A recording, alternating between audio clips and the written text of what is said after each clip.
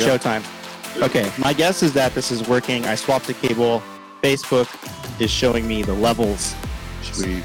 So it should work. I'm going to shift over. Okay. We'll just give Here it we a go. second. I'm going to get a little... We'll get a second here for everybody to come back. If you were on a moment ago or if you're just getting here, sorry. We actually started the show. We had to restart it. Audio wasn't working. I can hear you. Hey. Good, Perfect. good. Perfect. Okay, sweet. All right, we'll just get into it. We know we're kind of going along now. So again, welcome to the Vox Community Live Show.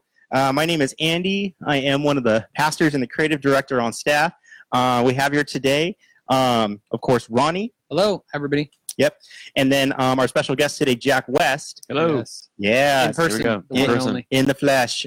Jack spoke this week at Vox, taught a great teaching on betrayal and forgiveness, kind of looking at the book of John. We're going to talk a little bit more about that towards the end of the show.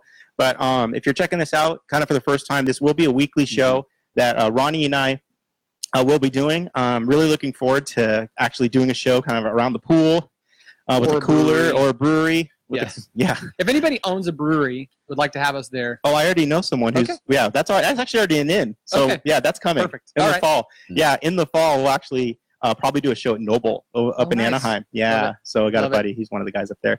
So anyhow, again, so the whole point of this is we wanted to find another layer that we can kind of continue dialogues of both Sunday teachings we have, other current affairs and topics kind of happening in our society. One of the core values at Vox is that the church should be the safest place to talk about anything. So this is one of those avenues in which we will do that. We apologize if any bad language happens to slip out. Like in Earmuffs for your kids. the earmuffs for your kids. We don't exactly can't really edit it. Granted that it's live. Yep. Secondly, we will be taking these recordings and actually posting it to the Vox Community Podcast feed, so you will be able to listen to them there. Really, the idea is here. Yes, it's great if you're live and you can interact with us as we do this. However, we also realize many of you might be watching this after the fact on Facebook later tonight after dinner, or on your lunch break, or in your cubicle, very sneakishly enjoying us there. Along the way, we encourage you guys to comment. Please, in the feed, we will be. We'll try to always leave room at the end to answer your questions. If something in the middle jumps up that's really good, we'll try to attack it right then and there. But otherwise, as we kind of go through some of the content, we'll kind of be putting those questions in a parking lot towards the end. But otherwise, the whole idea is that we wanted to have the opportunity to interact with you simultaneously as we have these dialogues and conversations. So we'll get right into it. I'm excited. This is going to be a fun morning. Yeah. So yeah. Good.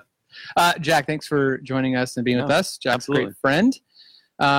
Let's start with some easy questions. Okay. Well, just some soft toss. Right. Tell us about your family. So I have a beautiful wife named Julie, Mm-hmm. and we have 3 children.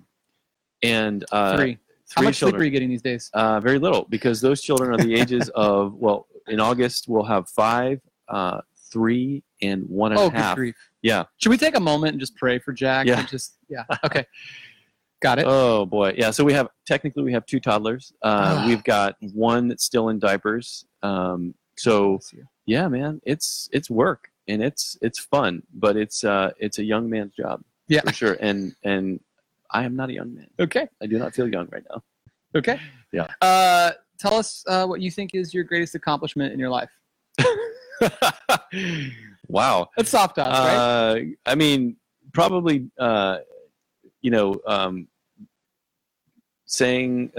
choosing Julie to marry Julie, my wife. Good That answer. was probably my best decision ever. Good. Yeah. I Good mean, answer. next to saying yes to Jesus and how all that goes. But That's the right answer. But how do you actually feel? yeah, I mean, honestly, like, day to day, Jesus and I, we have our relationship, and he understands that,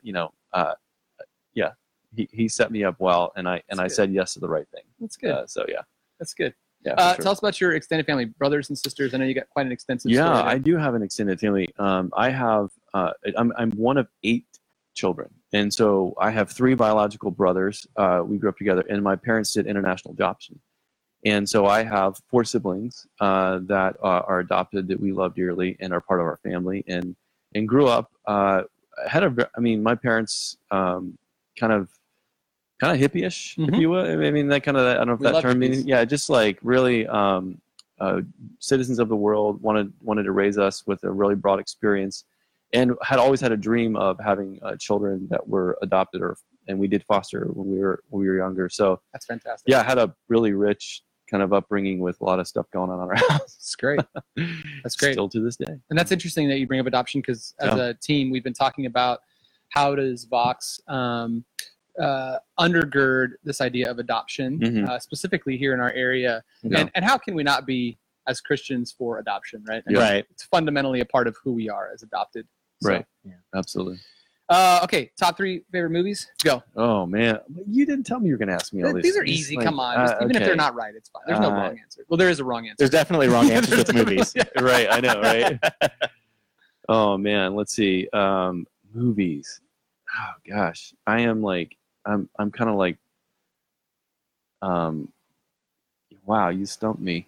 Like, I'm terrible at naming movies that I like. Honestly, like the last movie I saw was probably the movie that I liked. I don't see. Okay, yeah. What was the last movie you saw? I think it was a Star Wars movie. There it is, folks. There it is. Jack's a huge Star Wars fan. You heard it here first. I'm a massive documentary fan. And the last movie I technically saw was last night. It was in Lido Theater. I saw the documentary on the Andy Irons story. Oh, okay. Right. So Ooh, for me as a recovering addict, also as a surfer, this was a very tender story. It really hit me hard back when we found out that he had passed. And so this was like kind of the long-awaited story of his life, and his wife was there. It was incredible.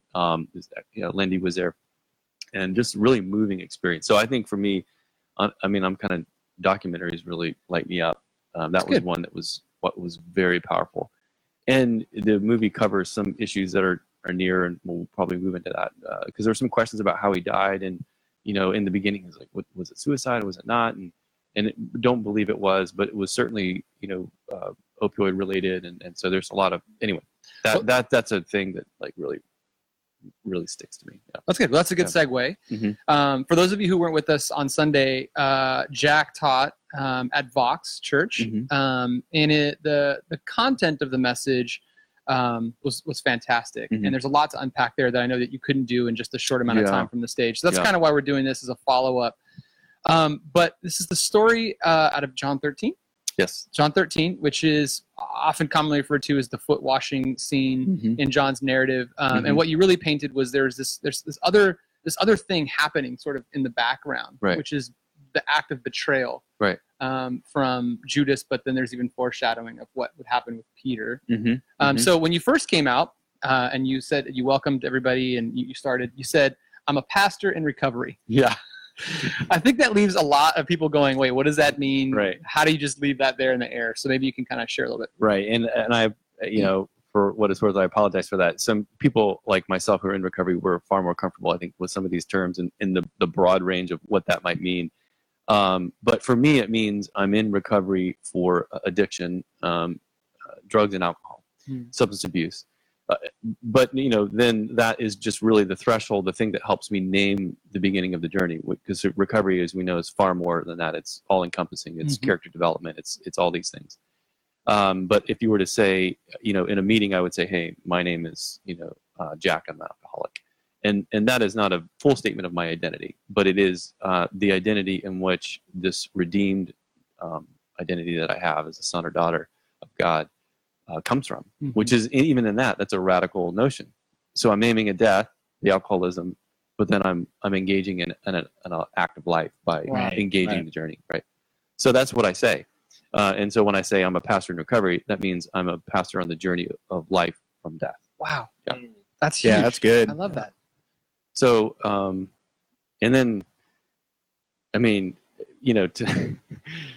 yeah, I would love to have my wife here and tell you what recovery means, what my recovery means, and what I'm recovering from, because she would have a really cool perspective on that. But just for me, it's a posture as much as it is a program. Certainly, program's an element of that. In 12 Steps is one that I'm currently knee deep in, but it's also meant therapy. It's also meant support groups and other things like that.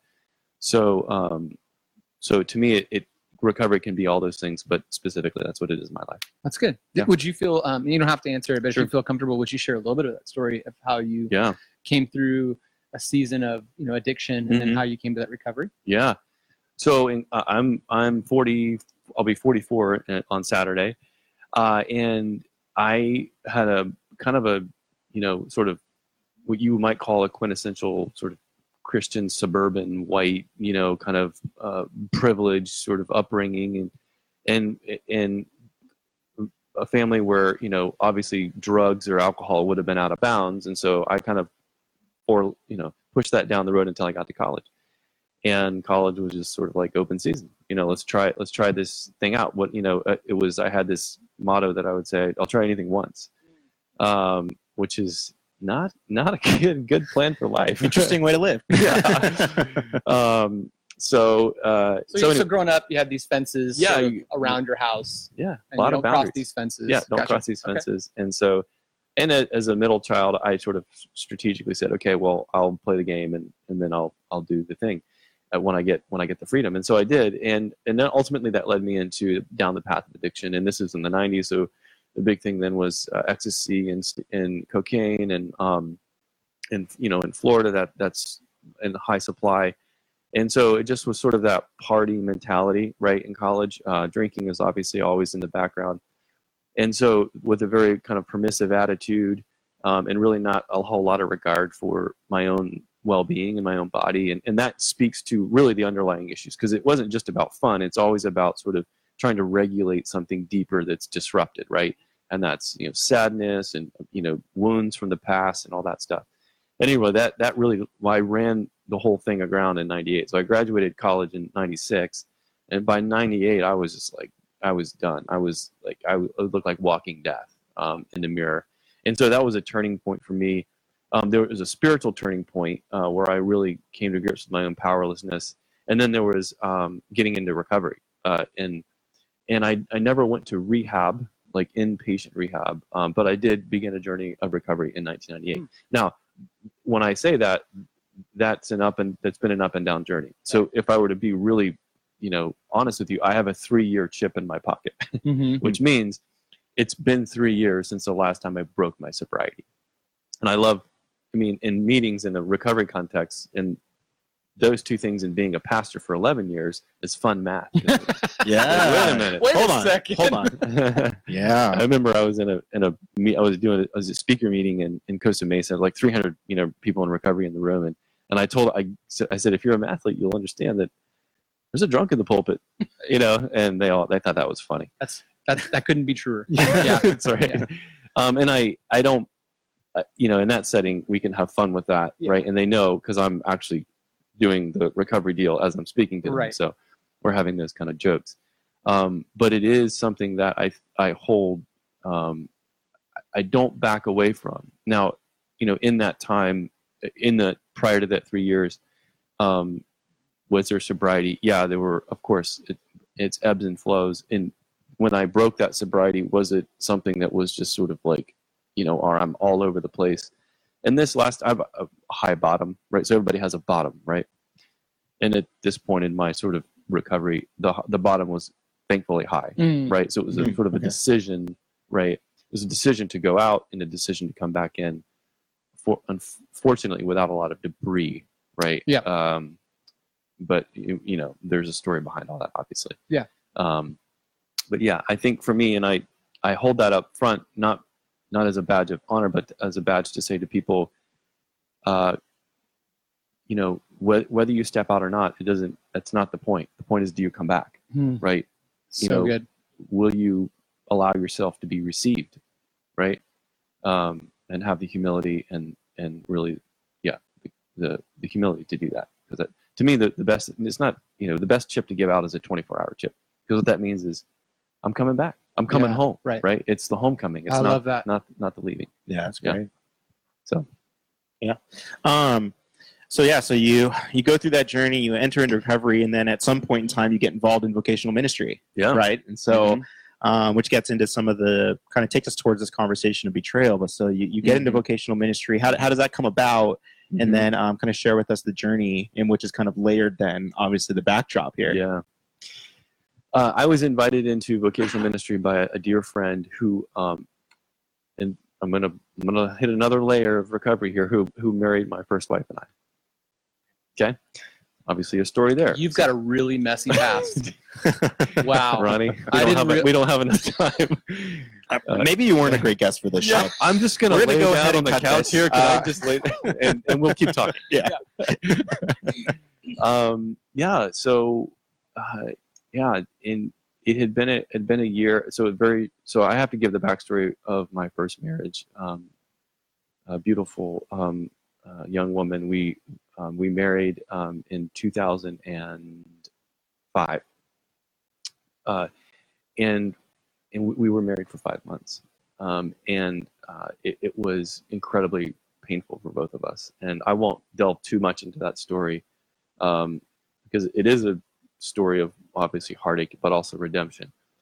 So, but nevertheless, my dear friend who had married us, so he had been tracking with me, kind of pastoring me, and I was going through another transition in my life, which with regard to my career, I was in the professional world, and there was a family business buyout going on, and so it was transition, and he kind of in that transition invited me into something larger that we felt like my life was sort of moving toward as we were talking.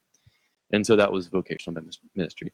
And then that was a young church. We were a church plant. I think there were 6 people on staff at that point. And the church was, doubling in sort of attendance every year and growing, and boom, it was an incredible ride. And I did that for 7 years. But along that journey, it got to the point where they were like, yeah, we need to engage some recovery, and we've got community that's developing that we need to care for people. And like, yeah, you've blown your life up enough. You should probably do that. Yeah, you be the guy. Yeah, right. Natural choice. And I did, and that I always tell people, like, how did you get into what you do? I kind of backed into my calling, and tripped a few times. But it's just God's generosity, right, in redemption and allowing me to fall and to be cared for and held and grieve and get back up and move forward, and then have the honor of walking with other people to do the same. That's me now. That's kind of short of it. Yeah. Mm-hmm. Do you want to talk? So maybe you can expound a little bit, and this will kind of launch us into your message. Yeah. So story in John 13 is sort of marked with the betrayal aspect, mm-hmm. and you kind of launched into the betrayal in your own life mm-hmm. through this pastor who called you into ministry. Yeah. Can you talk a little bit about that? And then we have some questions to kind of follow up around that, because I think there were some questions that had kind of come in, and I think Andy does have a question that somebody asked during the message. Yeah. So maybe just kind of talk a little bit about that betrayal for the people who weren't with us. Sure. Maybe you can expound on that. Yeah. And so the backstory to what you've talked about is my dear friend. So as the church grew, we were in community together, doing ministry together, and he had an affair. So he stepped out of his marriage, had an extramarital relationship with someone that was previously on staff with us. And so, unfortunately, we've kind of seen that happen before. And so he made the choice to resign immediately and stepped away from our community. And I would say, this is sort of my perspective, sort of resisted, even from those that were most close to him, including his family, efforts to reconcile, to be restored, to move into recovery. And so he was resistant after the affair. Yeah, it's certainly initially there was sort of like, hey, I'm going to sort of step back and go my own way. And so that left, that was hard, right? Because the community, the staff, we were all kind of like, wow, okay, we understand, what we could grapple, at least at some level, with his choices, but the choice to sort of not engage after that was probably the hardest, I think, if I could name that for myself. And then in the sermon, a year later, he ended his life. And so that combination of events, I didn't have a category for. I had a category for pastor stepping out of his marriage and, making, really hard, bad, terrible choices. But then the year journey that we all experienced, sort of in the watching him sort of kind of implode, was just hard, right? It's just so much heartache. And I made the statement that there was a betrayal in that. And so I want to first make a distinction between the experience of betrayal and making a judgment this is good. on someone. Yeah, right. So I'm going to talk about my experience, because I at no point want to cast judgment. I think we can discern, actions, and we can sort of try to name things, but I'm always going to name it for myself, right? And so my experience was one of betrayal, and really, and in the message I tried to expand that as a commitment to care that's been sort of violated or gone back on, or just broken.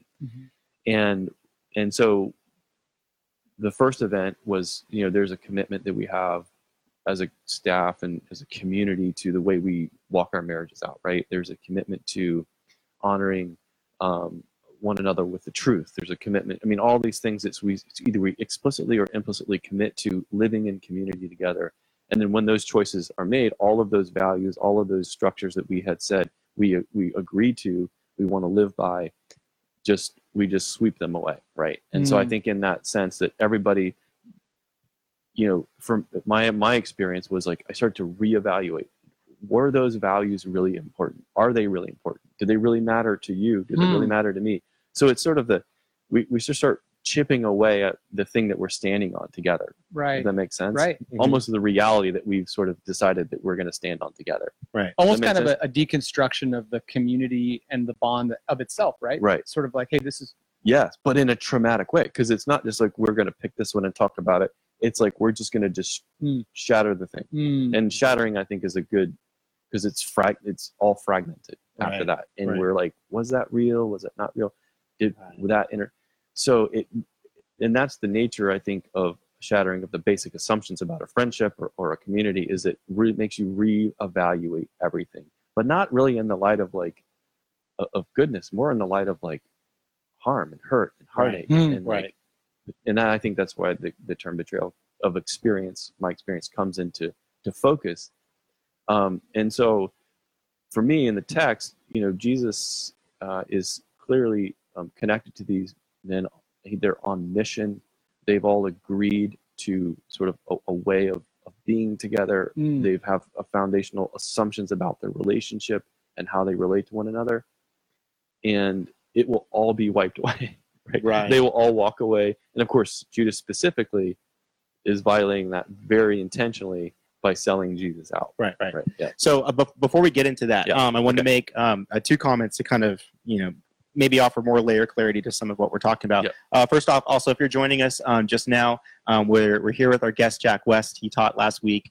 He shared a little bit of his story in the past 20 minutes, so you want to go back and listen to that. But we're kind of on the topic of betrayal, what he taught about that, leading to forgiveness, talking about the story in John 13 about washing feet. So my couple comments on the interesting aspects of, naming my experience, right? Because it seems in a covenantal relationship and community, because I think that's one thing you kind of have to figure out. We talked about this, and Ronnie and I might be on two different sides of this, and it's worth talking about later. But one question that we don't have to answer now, but let's assume for a moment that the idea of church community is even covenant in itself, right? That if Ronnie has agreed that he's going to follow Jesus, then, if I'm also following Jesus, then our relationship in particular has covenantal kind of friendship, right? It's, I don't, I'm not going to do something different to Ronnie because he wronged me, and use that as like, well, you wronged me, so therefore I'm not going to ever, forgive, you don't deserve it.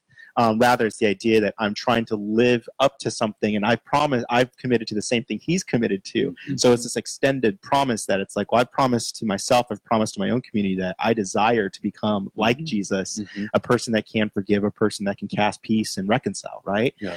So it's kind of, I think, when we start to talk about the feelings and emotions and experiences of what happens, it seems that it's important that someone would need to understand what is truth and what is a lie, right? Because let's say I can say, okay, I felt betrayed by my friend, committing suicide. Now, did that person intentionally intend to harm me in doing that? I'd probably say more often no than yes, most likely. But at the same time, then I have to filter through, what do I do with the feelings of betrayal, right? Like Mm-hmm. now in a spiritual context, I think we could absolutely believe that Satan could use that idea against us, right? To kind of say, well, that person betrayed you, and like now these people are betraying you, and you need to press more into this, and so it pushes you away from the community of faith the more you buy into that. So it's almost, I feel there's truth in identifying this is what it feels like, but almost coming to a place to realize, but now that's not actually what it was, right? Because it's like it felt that way, but the truth of the matter is that this was a friend who was dealing with, so much depression, so much grief, in which then this entire act overcame them. They didn't have a lens clear enough to be doing it intentionally against me, because it was so much, like so much self-destruction, like in that process, right? Yeah. I mean, in a way, that becomes this reconciliation factor in which you can then go back to that circumstance and forgive it and almost remove the entire idea of betrayal, because you kind of come to a way to reconcile and be like, I can see, like, it's true that was a feeling, and I came to that experience, but then I couldn't name it now that's what it was, because this is what I know now. If you have any comments kind of on that idea at all, if that's... I do. Okay. Yeah. That's why you're here. Yeah. So I think one of the values, ended up getting a master's degree in counseling in that journey of that I talked about, being on staff with my previous church with my friends there, and I really had the honor to step into couples counseling, a lot of hours of couples counseling, and when we're engaging this idea of reconciling or trying to make sense of conflict, in conflict, what we're really primarily dealing with, especially in the beginning, is always experience. It's always how we're interpreting sort of what's going on. And so we always have to start there, because that is what ultimately needs to be grieved. It needs to be, and we have to assign the language that makes most sense to us in order to do that grieving well. Now, and so how it lines up with sort of an objective or sort of a truthful, sort of outline of, okay, well, this is what it was. That's always best to come after we've done this very tender, more vulnerable, experiential thing, because if we don't do that well, then we don't really find comfort, and then trust building doesn't really begin, and I think we've got to, when we do that outer layer or that sort of other more structural, what was that, right, is always better to have that conversation when we're engaging in building trust, which means we've found a space of empathy, we found a space of resonating with one another, even if we don't agree with the language or the words or whatever, or the experience of the other in terms of how it lines up with that sort of, what we call more of objective situation of truth, which is extremely important. I'm not downplaying that. I'm just saying within the context of human relations. What I think is beautiful about what Jesus is offering, he's saying it really doesn't matter how you name it in your experience, because we're going to dissolve it, right? We're going to, it's been paid for in one sense. So the matter isn't how much or how off you are from, let's say, reality, if we wanted to interject that term. Sure. Because I think Jesus is calling us to navigate the subjectivity and the objectivity with forgiveness. Does that make sense? So he's saying enter into the subjectivity of it, and then find a way to give each other the same forgiveness that I've given you. Which, when you put more texture to the background music of Judas's actions, and we can say, I think you were talking earlier, here's an enemy. Yeah. Right. So this is not just betrayal of a friend, like he has become Jesus' enemy, and so it calls us back to that. Right. Love your enemies as yourself. Yeah. So that's a great segue then to kind of maybe get into some of my thoughts. So to briefly summarize what I walked away with your sermon on Sunday, was going through John 13. Jesus is washing the feet of his disciples. Along the way, as he's telling this story, he's specifically talking about, one of you, will betray me. I mean, he says 4 times specifically, kind of, passively naming Judas and bringing up the fact that, like, amidst this act, there's going to be this sense of betrayal. And I'm telling you this because when it happens, that is how you'll know that like what I've done is actually true and actually real of who I am, right? And so later we learn that's Judas. And the scripture that follows that is Peter's actually kind of, sitting next to Jesus, like, well, who is it? Who's going to be the one? And Jesus actually tells him, he's like, the one who dips his bread after I hand it out will be the one, that's going to betray me. And it says how like the others didn't know, but Peter knew. And as Jesus is telling him, so then Judas is the first one that dips it. And it even says in the scripture, as a pronoun, it uses a capital S to mention Satan, but it says Satan entered Judas, upon actually taking communion, which is such a fascinating thing to talk about on its own. Like, there's that big question out there, like, wait a minute, then if I'm a Christian, can I be possessed? And there's all that stuff. So we're not going to go there. But so what? And then you then layered the sermon with just understanding of like, let's look at Jesus and his forgiving nature of servanthood amidst betrayal and knowing betrayal's happening, and we kind of go there. So I came away with really looking at the specificity of the fact that prophetically Jesus knows that Judas is going to sell him out, right? I mean, we're at this point, we're talking table fellowship with enemy, right? Because it's like, who's the greatest enemy of God in this moment? This is Judas who's going to sell out Jesus, and so that God is killed. Right. I mean, if we're going to, go down the list of like, what's the greatest sins of the world? I mean, come on. I mean, look at this, right? So it's interesting to kind of wrestle with the blanket idea of like, being Christians and always seeking reconciliation and forgiveness. I think many Christians wrestle out there with, how can I ever forgive this person who's done this thing to me? Right. So there's this interesting model of Jesus not only doing table fellowship with his disciples and the ones he loved, but really enemy and prophetic enemy of God. We know later Judas took his life himself. And so it kind of begs that question. And I know the bigger answer here is kind of like an I don't know. We don't know that Jesus forgave Judas, right? There's a lot of narrative assumptions that we can kind of like, it would seem that Jesus would like almost be taking him in. And I mean, because there's some Calvinistic ideas of this long-term plan, like did it have to happen? Could have happened a different way? Was it always intended, et cetera, et cetera? But what do we do with that? Because it's like, can we assume in some ways that Jesus is almost saying, I know you're going to betray me, and yet I'm going to wash your feet. I mean, that's an incredible picture right there. So I don't know, what's kind of your thoughts on some of that? I mean, and just to jump in real quick on your point, I think Judas is also, and you touched on this, is juxtaposed with Peter, who also betrays him and sells him out 3 times. Right. And so you go, and then there's the scene on the beach after that. But I'll let you jump into it. Oh, and one last comment. I would say in the idea of betrayal, we know Judas is being intentional in his actions. Like, to me, that's important here. Whereas Peter is confronted with a situation, and it's a reaction to fear. It's a reaction to these things. Where Judas intentionally had already exchanged money at this point, and then left that night.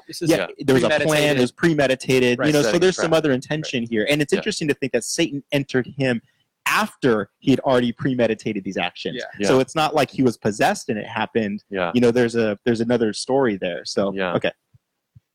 And just to jump right off is I think it's John, when Jesus tells Peter that you're going to deny me 3 times, but the enemy has come to me and asked if he could sift you like wheat, and I pray that you come back. Right. So a lot of layers to that interaction, but I think in the story sense, what I sort of contending with in terms of John's use of the background of pinging Judas's indirectly Judas's betrayal in the story, he's using that to set that's the setting, part of the setting of the scene, which then leads us to the mood. So I think John is actually pulling us into an emotional experience, his reader into an emotional experience as they're reading the story around the foot washing. So he's trying to help us set us up with the right emotional field of experience when we see Jesus doing this very humble act to his friends, which we know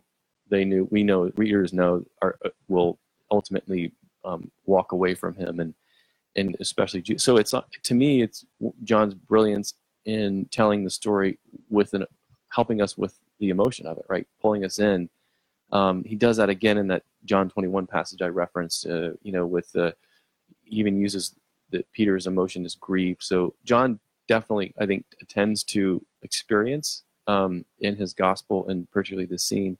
And what I think that means for us is that we want to read this with all of the sort of kind of shock and horror and awe, right, and gratitude, right? This mixture of things, because I think that ultimately mirrors what we can experience when we experience these things from one another. Is that I can't believe that person could do that, right? Could walk out like that, or could handle this situation that way, when we committed to walking this way together, right? Marriage, faith, friendship, whatever, right? Yeah. And especially close relationships where we have made a covenant, as you said, toward a certain way of living, whether we're married or not, like we've agreed to this. And I think that's, whether it's implicit, of course, explicit, like there's that thing that just sort of gets rumbled, right? And it's foundational, right? And I think that's what betrayal lends to experientially, is this foundational shifting that, like, wow, we didn't see that coming, right? Came from a kind of a blind side, and then it's a friend. One of the interesting things about what we learned from PTSD, post-traumatic stress disorder, at an experiential level, there is a betrayal of the way we thought life worked. So whatever your worldview is, post-traumatic stress symptoms come from a shifting at a foundational level of that worldview, however you articulate it, right. Whether you're religious or not. I mean, this is what war and some of these other traumatic events do, is they do push us to have to reevaluate. But the pre-reevaluation is the disruption and the fragmentation of our reality, which cannot be stressed enough how physiologically, emotionally, and spiritually disruptive that is. Right. Yeah, I mean, to the point where we have a symptomology, a group of symptoms that we call post-traumatic stress disorder that come from that. So am I saying that Jesus was experiencing some level of post-traumatic or did?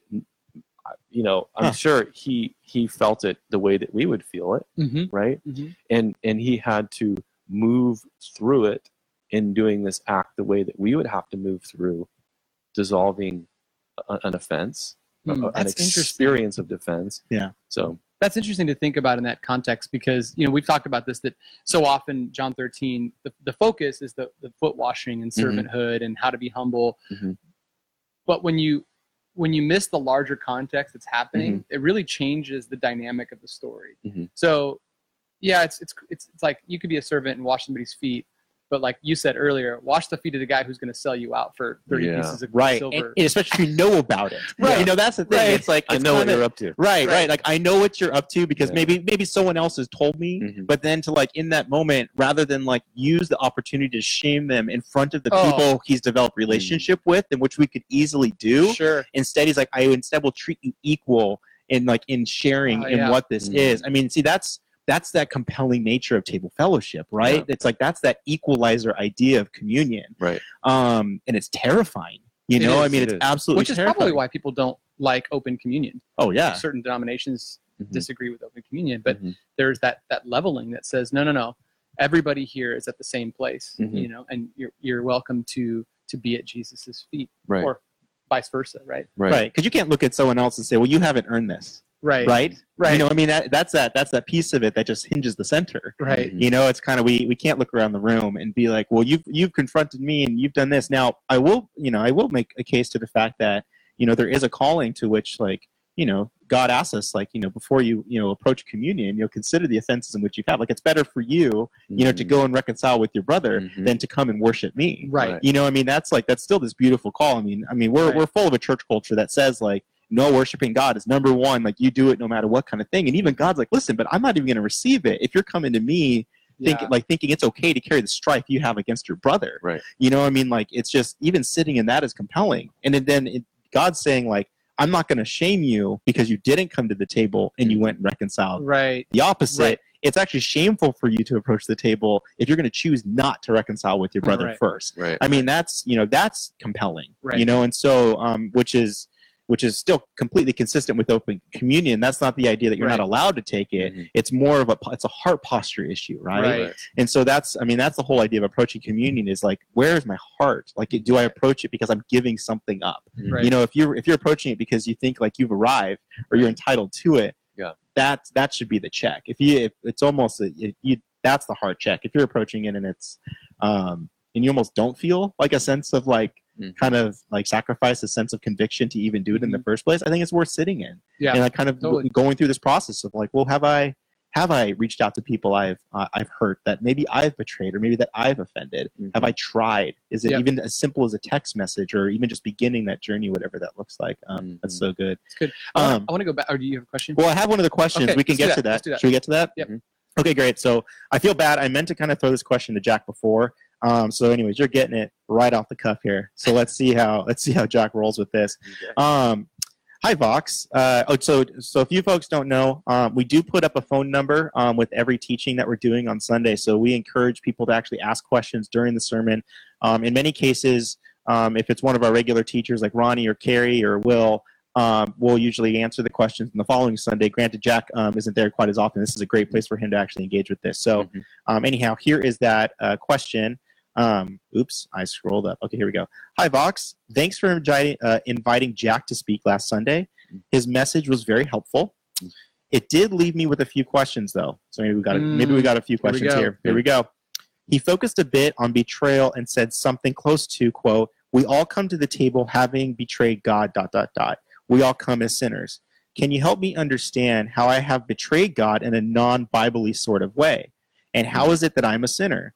I understand about the big things we do or don't do that would be called betrayal or sin, but what about ordinary good people who are working on aligning their lives with Jesus? Are we just talking about the bad thoughts we sometimes have or about someone else, or the quote don'ts in the Sermon on the Mount? Thanks." Ooh. Do you want to break that up? You can always ask again what the next one is. Sometimes. Yeah. No, I think so. She's asking about the nature of sin, the nature of transgression, and I think the way I understand sin in the Bible is that there's sin that is sort of a volitional choice, and then there's sin that is sort of a state of the world, sort of a structural sort of a fabric of the world, which means, so if we understand the origin story, beautiful poetry in Genesis about how the world is or came to be as it is that what we can see as sin or disruption in sort of what we might call the natural order of things, is because there is a fault line in the creative order, sort of, and then specifically within humans, there's sort of for lack of a better term, a sort of genetic sort of disposition toward violating one another in kind of the way the world works, how creation's ordered. And so I think, we can evidentially see that, we harm the environment, like we make choices, we don't give regard to how, how things work. And so we sort of do our own thing and we make disorder there. And then within relationships, I think we can definitely see how we hurt one another intentionally and unintentionally. So here's what's, I think, most problematic about what I've said, is I've actually said sin is beyond our choice. Like it's kind of part of who we are. And so that sort of bleeds into everything. Right. And so I think what's hard is for us to grapple with that there is something systemic about systemically broken world that we can't fix. Right. Well, one way I that's helpful for me to kind of clarify that avenue typically is generationally we inherit not just like physical traits and genetic traits, but ideological traits, right? Like how do I know how to survive in the world? Well, I look to my dad, right? I look to a parent who, like, how do they model what I'm supposed to do with life so I can make sense of the world, so I can make good decisions, so I can love well, or so I can build business well, right? All of these are these parameters for what I do. So it's with what you're saying. There's a simple linear ongoing genetic follow-up to every single generation born, in which we all have to look at what have I inherited, and then how does that actually align with how we understand what the full moral nature of God is, the kingdom of God. So it's when we're using more of the narrative objective term of sin as an idea, it's just saying that the course of the world is not in alignment with the course of how God would ideally intend us to be as the full humans that Jesus represented in both his humanity and his godness, right? So that's that's that one idea. If you can't, and that's what's tricky about this question is, if you don't have a good understanding of that, then this is where that gets really blended, right? Because then it's like, well, how am I acting in sin? Because I think I'm just trying to do what's right. But then that's the question. Well, okay, let's unpack that. How do you define what is right and what is in order? And so then that's where we start to realize, oh, God would actually prefer that some people might think it's okay where, well, my dad did this to me growing up, and that's just how it is, and I'm never going to see him again. I don't care, but I'm getting by just fine. And there's no desire to ever reconcile. But it's like God actually has an interesting road for, kind of like, what is that actually doing for your heart? What is that actually doing for your livelihood? And if you explored that, the more you go down that road, you realize, oh my gosh, forgiveness and reconciliation almost is necessary. And so that becomes that reality of, well, I'm not out there killing people, or cheating on my wife. So it's not this active level comparison, but it's just realizing that there's a more beautiful kingdom to push towards that involves reconciliation, involves reorientation and realignment with Jesus. And so that's more of the idea of sin is in its simple term is like, oh, it's missed the mark. It's just not on the point of where God would have the ideal for life. Is that kind of make sense? And I think what we're going for is what you mentioned, Reformed theology earlier. It's kind of Calvinism. But I think one of the things that we can take from them that's generous is just this generous view of sin is that sin isn't something that it's something that should the understanding of sin should actually free us. We should actually feel more free us if we can grab hold of forgiveness, right? Because but we get stuck on, especially in an individualistic culture, in a Western culture, of like I have total control over sort of my sort of moral sort of engagement with the world, and what really we're caught up in streams, right? Of and we have these genetic sort of inherited fault lines within us that come from the way we learned, and so it's far bigger than that. And because of that, we need it. We need something far bigger to save us, but we can also rest in it's not just us, right? In terms of what I'm choosing to do, but there's a fragility in me that can only be resolved through forgiveness. It can only be put back together. And I think that's the turning point. You could probably throw grace in there as well, if you is that there's this way of the world, right? This sort of fragmented, shattered way of the world. And then there's what I would call, what one poet has said, the grain of the universe. Like if the grain were a plane of wood, a universe were a plane of wood, there's this grain, and we follow the grain. It actually is love. And so anything that moves against that is, but the trick is we think that the grain universe really runs along lines of might is right, power, because that's a thing that's in our face. And forgiveness isn't a part of that. But when we do engage in forgiveness, it really gets us onto that grain, right? It just is the undercurrent of everything. And then even talking about the Sermon on the Mount, I mean, so Jesus is trying to move us into it, right? And he's starting the Sermon on the Mount with the Beatitudes, saying, no matter where you are, or how far away you think you are, or off that sort of track, like you can move with that, right? That can be part of your life in me. But that's the touch point of forgiveness. Right. We've got to receive that, engage in that, be enveloped in that other economy that really moves us along the lines of love versus getting swept up in this other thing, which I think is when I talk about the category of power. That's something I didn't bring into the sermon, which I was like, that's just too much. Is what Jesus is doing by his narrative arc, his character arc, is he's being named as having all power. And then he's divesting himself of all that power, whether social or, even sort of spiritual, and then he returns back into it. So our model then is, if we're in community, whatever position or power we're granted privilege, we're to divest it on behalf of the other. That's good. That is part of what is happening in this moment.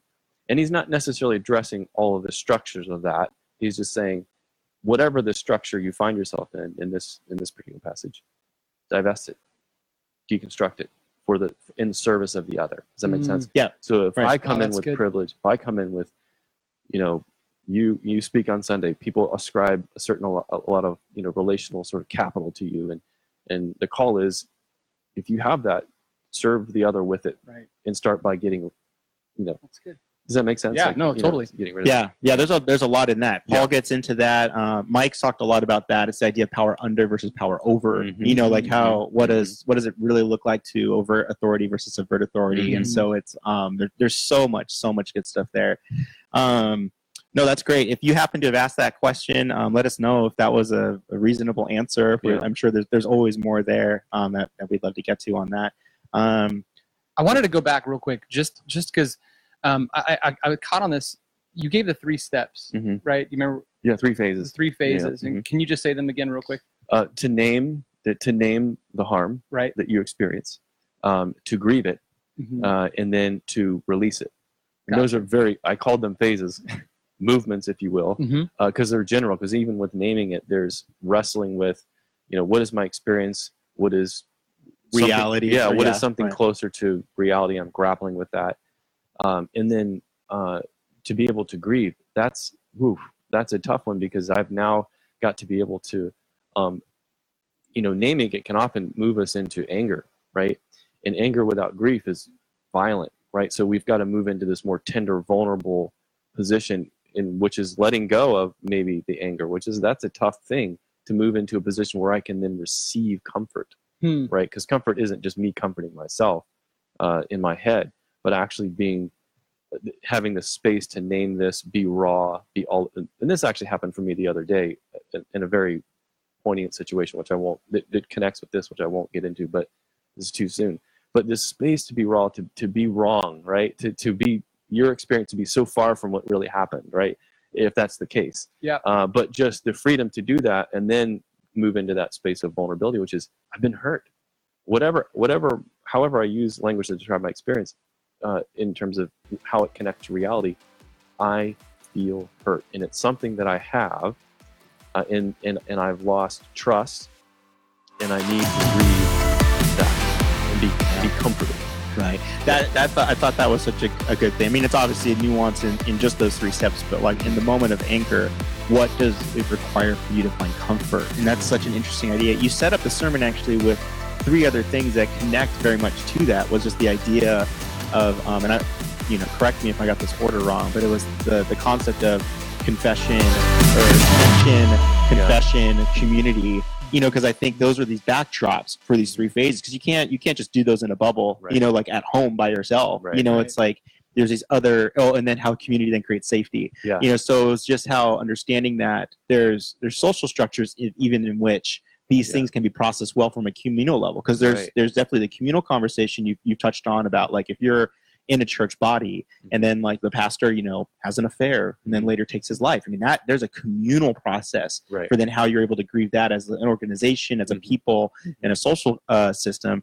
Then there's also obviously the independent then struggle and trauma, then how we're doing that individually. So, but it is interesting how you almost have to kind of analyze, like, well, if I'm living in this anger and I'm not at a place of grief, well, what does your community look like around you? Like, what connection do you have? Like, is there a place for you to do this? Are you so far and isolated from the ideas of comfort that how do you ever get to, a better sense of reality and really even be able to look outside and see your own perspective and come to that place of being like, wow, like I'm seeing this whole thing all wrong.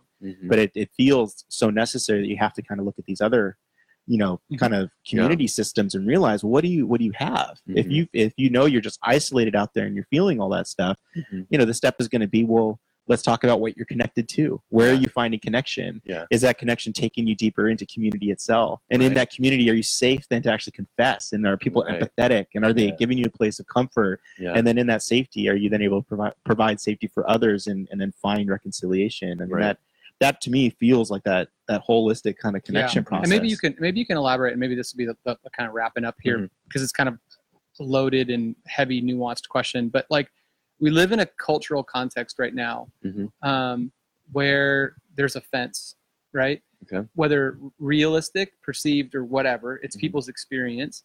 And we live in a culture that doesn't take any time to give people freedom to have an experience, right? So you know what I'm talking about. So we can talk about that with race. We can talk about that with gender, sexuality. Like, on one side, you have people feeling wronged, hurt, injustice. On the other side, there's people going, you're crazy. that's ridiculous, get over it, whatever you want to use, whatever, snowflake, whatever.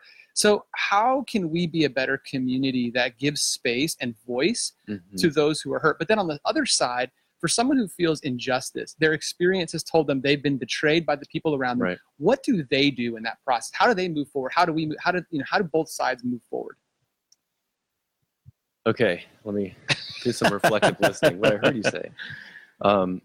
So how do we help both sides? Yeah, I mean, those that have specific, and I would say, and I'll narrow this down. Okay. So in a Christian community, right? So if you're going to claim to be a follower of Jesus, and you've got these groups of people within this community, one side, let's just take the racial side for it because it's pretty poignant right now. Right.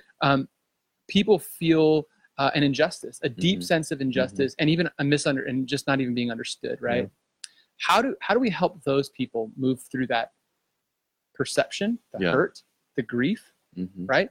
But then how do we help other people on this side who don't understand that, who want to quickly shut that off and go, "You're crazy. You're not. There's no racism." Because maybe they've never experienced it. Yeah. Does that help? They don't feel they've intentionally caused it. They're just like, well, I'm not racist. I haven't caused anything. But sometimes there's this optic lens of privilege. Anyways, exactly. But go on. And let me add another layer because I'm following you. Is there are people who think the reverse racism, right? Yes. They feel they have the same experience, right? Or they're articulating the same experience as someone who has been oppressed systemically.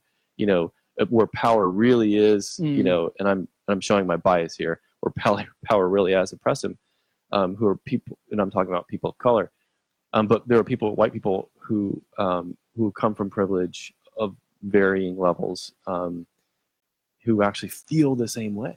Like, how do we reckon? That's exactly right. Because if we're talking experientially, right? Yes, there's a parallel. You mentioned that, right? Like this is your experience. So what I would say is that, and let me speak to white people first, right? Because pay attention, white people. Half of me is listening. Half of me is listening too. Yeah. So if I'm following Jesus, going back to the text, Jesus is saying, divest yourself, whatever social power, wherever you come from, whatever status you have, divest and serve the other, and particularly in this act of forgiveness. So let's just stick really close to the text.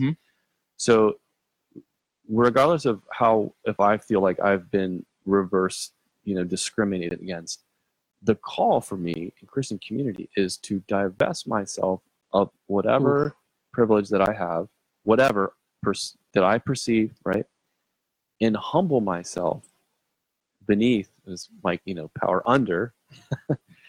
And again, that's socially constructed power. So this is not like real, but I'm saying in terms of but this is the experience and this is what my culture affords me. Is it then subordinate that to forgive the other? So the offense I have is I've been reverse discriminated. My call is to dissolve that on behalf of the other, dissolve, and then submit in that act. That's it. That's so white people. That's our call, right? And if both sides are doing that, then now we have reconciliation. Okay, right. So because reconciliation is a two-way street. But now here was what I have to understand is regardless of my own experience, I have to then be able to see and make space for the other's experience. I have to be able to have eyes of empathy. It's part of that act of forgiveness, because the forgiveness is then opening me up to see, oh my goodness, their experience is similar to mine. I love when this happens in the couples context, right? But it's that space of vulnerability that comes after grief. So this is the point. Regardless of what side I'm on, is I've got to come to grief and be comforted over my experience, which will then help me then right-size it, articulate it better on the back end. So, wow, wait a minute, I do have wow, this is it's a self-realization. Because then I think when that happens critically, then I'm now engaged in, oh no, that shouldn't be. Right now I'm involved. Now I'm called into sort of justice, which is pairing kind of the grief with an anger that is righteous, or anger that moves me toward, goodness. Yes. Does that make sense? Yes, absolutely. And of course, I think Martin Luther King Jr. gave us a great model of that. I think there are other, models where reconciliation has happened in the context of race. Now, I'm not saying that he was able to pull reconciliation off, obviously, because we still have this sort of it's a two-way street. And I'm not very versed in how things went down in South Africa, but I do know that for what good there was in terms of reconciliation, this is part of what we saw happening in South Africa, which we have not seen any of, I think, that meaningfully here. Well, when what you said earlier about anger without grief becomes a violent thing, right? So that's what you're saying for a white person who feels that sense of reverse racism, if you will. One is naming the experience, but then also is being able to just grieve it. Like you're saying, like, okay, grieve that, whether it's real or not, grieve that so that you can embrace forgiveness and reconciliation. Right? Yeah. And I think that's where we see a culture on one side being hindered, right? Yeah. Maybe on both sides. Maybe it's a both side thing. Well, I think particularly and I don't mean to get off of, this is not the most important, I think, part of the conversation, because I think without grief isn't just one emotion. Grief is sort of a state which can be an emotion, but includes a lot of emotions like fear, uncertainty, shame. And so I think those are the tender parts of that experience, which must be reconciled within the person and the people that are experiencing them, because that is ultimately what's driving their rage. Yeah. Right. Their rage is I'm trying to hold all of that dissolution of those are dissolving emotions. There's tender one. There's ones that like, I'm just going to like, and they're trying to hold it together with rage because my whiteness or my sense of self will disappear if I don't have this rage. Now, the fear is that once it dissolves, I will dissolve. Or if I have to move toward grief and potentially move toward that sort of, then I will since disappear. And I think that's where people around us. So one of the things I didn't caveat is when we do this work of grief, it's very helpful to have structure around us, relationships, within a community, an open conversation about what we're experiencing with boundaries and say, hey, we're going to hold it here, or we're going to set the markers here to have, to keep it fruitful, at least moving toward, love, and set those boundaries out. So, I mean, like therapy is like kind of the easiest model of that, because it's like all the structures baked in, right? You have confidentiality, you have ethics, and all the this one person in the room, or two people.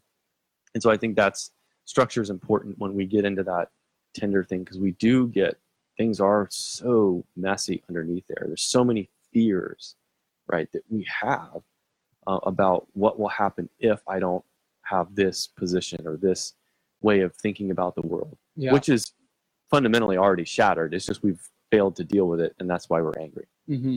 That's good. That's really good. Yeah, I think that. Okay, dude. That's fantastic. Jack, of course, thanks for joining us today. Yeah. Thanks for the opportunity. Teaching this past Sunday. So much to chew on. Again, if you're listening to this, you're getting to the end and has spurred more questions. Please leave them in the comments. Ronnie and I and Jack, of course, jump in as you see questions too. But we'll do our best to go back and interact with other comments and questions along the way. Just something that I'll make sure to do in a status post as we do this. I will post the National Suicide Hotline in there. If you happen to be coming across this and you do find yourself in a place to need to reach out to talk to someone to get some help and find yourself a danger to yourself, do not wait. Do not hesitate to call and talk to somebody. In addition, we partner with Freedom Center OC for doing our care workshops that Carrie Garcia on our staff leads. Check that out at you can Google Freedom Center Orange County and you'll find it. I think it's freedomcenteroc.org. I hope I'm going to get that. Either way, I'm going to find a link. I'll put it in there. There's live coaching available. They also have connections with some MFTs and other counselors through that as well. So for those of you that need a touch point, need to start these conversations wherever you're at, we definitely encourage you to take that step. And if you need community outside of that, Sundays, absolutely. El Dorado High School, 10 o'clock. Yep. Vox meets, and we'd love to have you. Yep, that's it. So awesome. Thanks, Jack, again. Yeah, thanks a lot. See you guys. See you guys. That was great.